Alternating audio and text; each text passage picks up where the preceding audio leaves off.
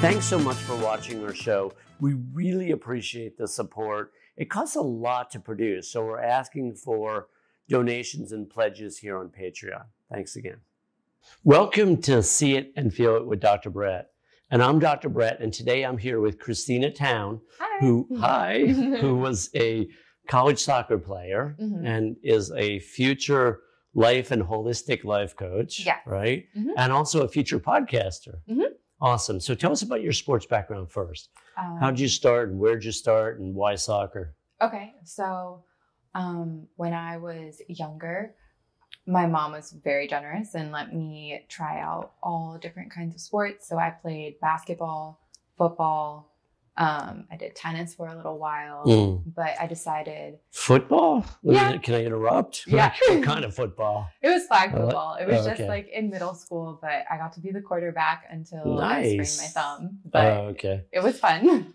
Okay. What grade was that? 7th and 8th. Okay, cool. Yeah. And how far were you able to throw the football back then? Any idea? I don't know how far. I mean, probably... Quarterback, and it's impressive. Yeah, I could throw decently far. I mean...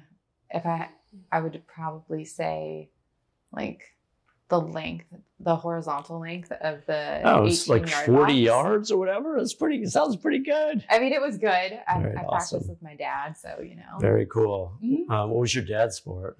My dad, he didn't do sports. He trains racehorses. Oh wow! So that's his thing, training racehorses. Yeah. Wow, impressive. It's kind of different, right? Yeah, it was the family business. So he just got into it. And very cool. He just recently retired, so congratulations. Congratulations. I do the Thai thing. My wife is Thai, for those that don't know, so it's just a habit. But yeah, so you got permission from your mom to try out all these different sports, and then eventually you gravitated towards soccer. How'd this work? Yeah, soccer was just my strongest sport, so I decided to follow it. I was playing recreationally like most people, and then a travel coach was recruiting, and I tried out for his team, and that's kind of... I started a little late. I started in middle school, so I just... It's not so bad, right? But like it's a little late middle school, but right. And you played basketball too? Yeah. How long did you last? Point guard, shooting guard, what were you? I was point guard for a little while. Wow, point guard. I like point guards. I played for like 2-3 years. Oh, cool. Yeah. Very cool. And then you transitioned to soccer in high school for real? Yeah. Like that was your only sport? Yeah, I stuck with soccer, and let me see, I think I had 2 injuries in between my whole time playing. So my final injury was senior year, and so I didn't begin college playing, but my sophomore year of college, I decided to go play.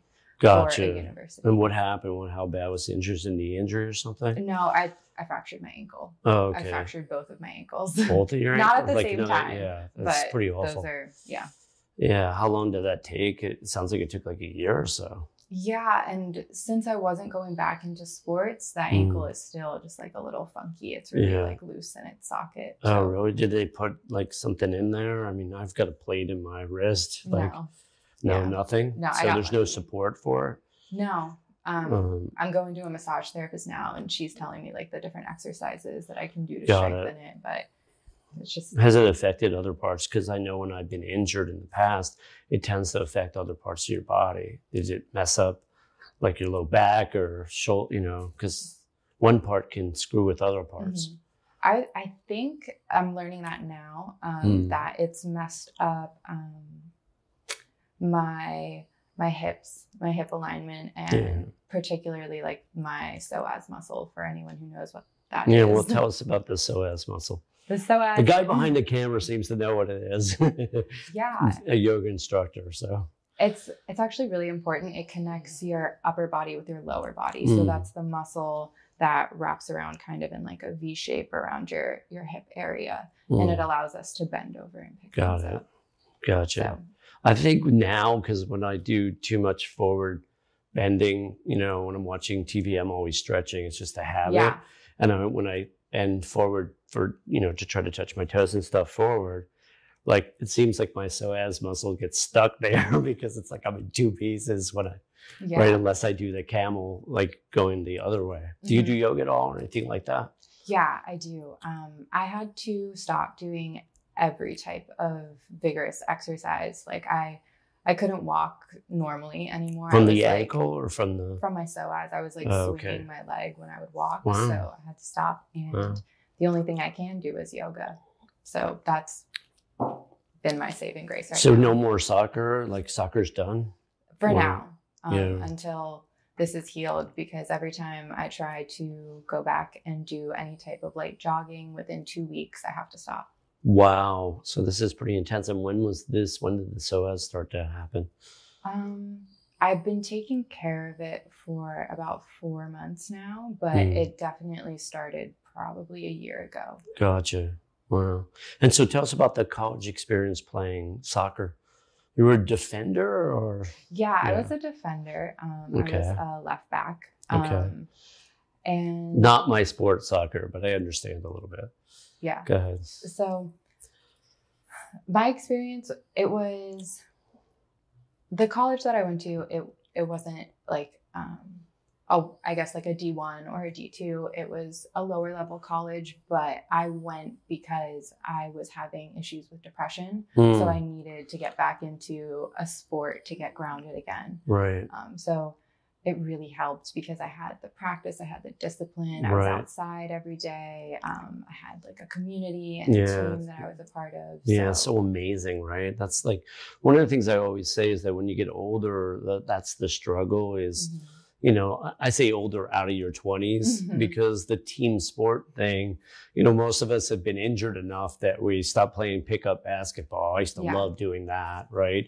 And then you just you stop playing tackle football with your friends. You just lose these things along the way. And it gets harder friendship-wise because you don't have that in common anymore. You know, some people play softball till they're a lot older, but even people get injured, you know, because they just go out every once in a while and something gets, you know, thrown out of whack or whatever. So as long as you can keep doing it, the better, right? It's more fun. I agree. I think it's wonderful that I know a lot of my friends, they play indoor. So it's not indoor soccer. Yeah. So it's not. Did you ever play indoor soccer? Yeah, I love it. Yeah. I love it. Is it it must be much smaller than it's really because soccer like stadiums are, you know, the surface is huge. It's bigger than football. Yeah, it's like American 180 yards. It's 180 yards? Are you sure? Feels like 120, but 180? Yeah. All right. I don't know. I didn't know it was that big, but I know it's a lot bigger than size, No, it's definitely wider and wider and a little longer. Yeah. I find it amazing when I'm on a soccer field because like we used to play a lot of like touch football and intramural football and stuff growing up. But when I get on a soccer field, because I didn't play soccer, I'm just like amazed how big it really is. Yeah. Yeah. I'm sorry, it is 120 yards because we had a fitness test and it was 120 Okay, no worries. yards. So there you go. But yeah, it is a little bit bigger, and I've always liked that because I'm always like, oh yeah, the American sport is football, but like soccer is harder because we never get breaks and the field's a little bit bigger. So yeah, as a defender, do you get gassed? Like, you know, like the guys that are pushing it up, you know, when you're defending, it's not, I know you're running a lot, but it doesn't seem like you would get as gassed as, you know, some of the other positions. Well, it depends on the formation that your team chooses to play. So a lot of the teams have been transitioning into using their defenders as like overlapping wingers in attacks. So there's more responsibility now. Gotcha. For sure.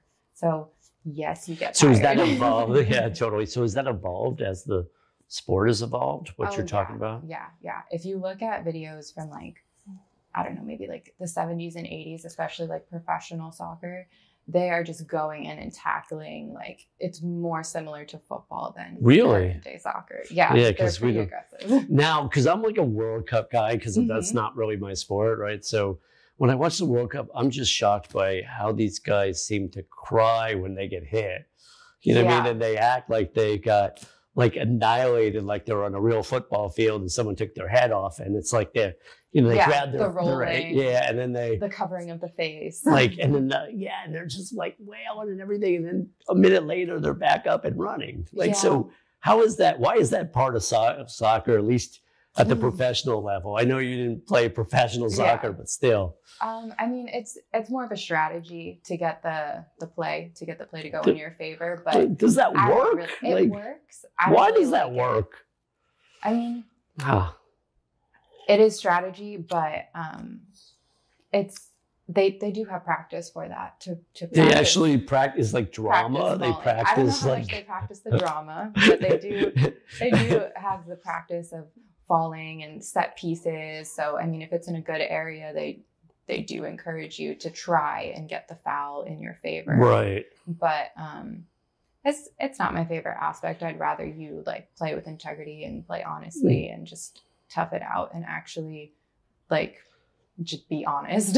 Yeah, totally. Now, are you watching a lot of soccer, like Premier League and all that stuff? Because, you know, we've talked about, we have one of my buddies is a soccer freak, but, you know, I mean, that's his thing. And he's just like the World Cup and the Premier Leagues and then he's watching it all the time. Do you actually stay up and watch like soccer from Europe and everything? I watch it normally in the mornings though.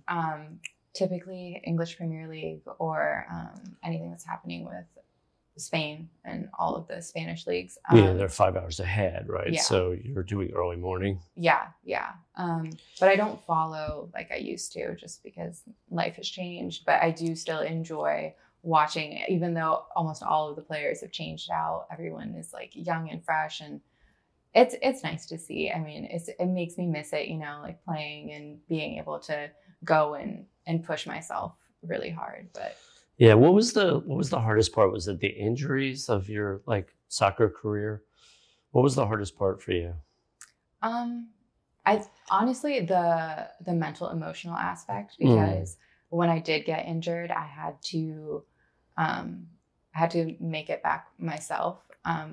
Coming from basically 2 years off, and I had 2 months to prepare to get ready to be playable, to be actually useful to my teammates. Totally. Did you lose speed with the ankles? Like, I don't think I did. Just because it was my priority was to be back in shape. And then eventually with training for the next 2 years until I got injured again. The other ankle? No, I split my knee open. Oh, okay. Yeah. I mean, it's easy to get injured. It's amazing. Some people are just more injury prone. And, yeah. Right. Was it that, were they freak accidents or are you injury prone? No, they were just accidents. Yeah. My ankle was in practice and it was raining, and like we were doing some step over work and my ankle just slipped on the ball. So and then it rolled and you broke it? Just a fracture, but it was a hairline fracture in my growth plate. So it's kind of important because that's what will like, if it were to get injured and be permanent, then one leg would be shorter than the other. Oh, gotcha. I think like at least one out of two of us probably has one leg shorter than the other. Anybody that's gone to chiropractic over the years, they always tell you somewhere along the way, one of your legs is shorter, whether it is or not, I have no idea, but it seems like a lot of us have that. Yeah. Whether you play, whether you fracture your ankle or not. So, you know, tell us about like, you know, the transition out of like college and then into like some of your passions here around spirituality and life coaching and holistic life coaching. How's this thing developing for you? So, I've already mentioned depression, but when my soccer experience ended, it was my choice, because when I did split my knee open, I couldn't like make myself work anymore. Like I would go to the field and I would try to do my exercises to get back in shape, and like I just didn't have the drive, and that I'd never experienced that before. So that was like the moment when I was like, ooh, there's something really wrong here. I should check into this. Fast forward a year or so, I started listening to podcasts and I started learning about the mind, body, emotional psychology aspects. Was that your first depression, like 22, were you 22, 23? What were you at that time? I was 22, and that wasn't my first experience with depression. My first experience was probably around 14. And then it just like lasted. It runs in my family. So it's something that I'm aware of, but haven't really gotten the support. So I found it for myself in podcasts. Got it. Interesting. Yeah, I've been through 3 or 4 depressions in my lifetime. One was particularly brutal. I'm an identical twin. My twin has been through probably 3 or 4 in his lifetime. It does run in families, as you know, and then when you've had one, you're more likely to have another. And they're pretty insidious, right? Because sometimes until you're more sophisticated, now your second one, you can identify it. Probably the first one at 14, I would imagine, was hard for you to know what was happening to you. Yeah. And I mean, I was coming from a well-off family. Like my parents had worked their way up to be able to support us and take care of us, and like we didn't need or want for anything. So it wasn't like extravagant. But... Who's us? I thought you were an only child. Yeah, but like who's the us here? Are you a twin too? It's just like I count all of like us. Listening to us, I'm like all 3 of you. Yeah. Okay, I cool. mean, we're a team. I'd like to think of us as a team. No, that's awesome. I mean, I'm just because when like when kids say us, I'm like siblings, right? Yeah. Or dogs, because I include our little family unit. I include the dogs, and even the dogs that we babysit. It's like us. But yeah, so this one was pretty rough, this first one. Yeah. It was one of those situations where it's like, oh, why do I feel this gloom and doom, and it's lasting for a very long time, and there's not. How long did it go on? How long did the first one last? It lasted until I started playing soccer in college. So 4 or 5 years almost, like 3 or 4 years? Yeah. So was it, in psychology, they call it like dysthymia, when you have a low level depression that tends to last for 2 years or longer. Major depressive episodes are, a minimum of 2 weeks, but they can last a lot longer than that. But that's when the symptoms are pretty more pronounced. The hopelessness, the helplessness, right? Worthlessness, right? Trouble eating, sleeping, appetite, whatever. So was it more a dysthymia thing where you had a low level depression that lasted? Or did you actually go through a major depressive episode at 14, 15 where you were just like in a major funk?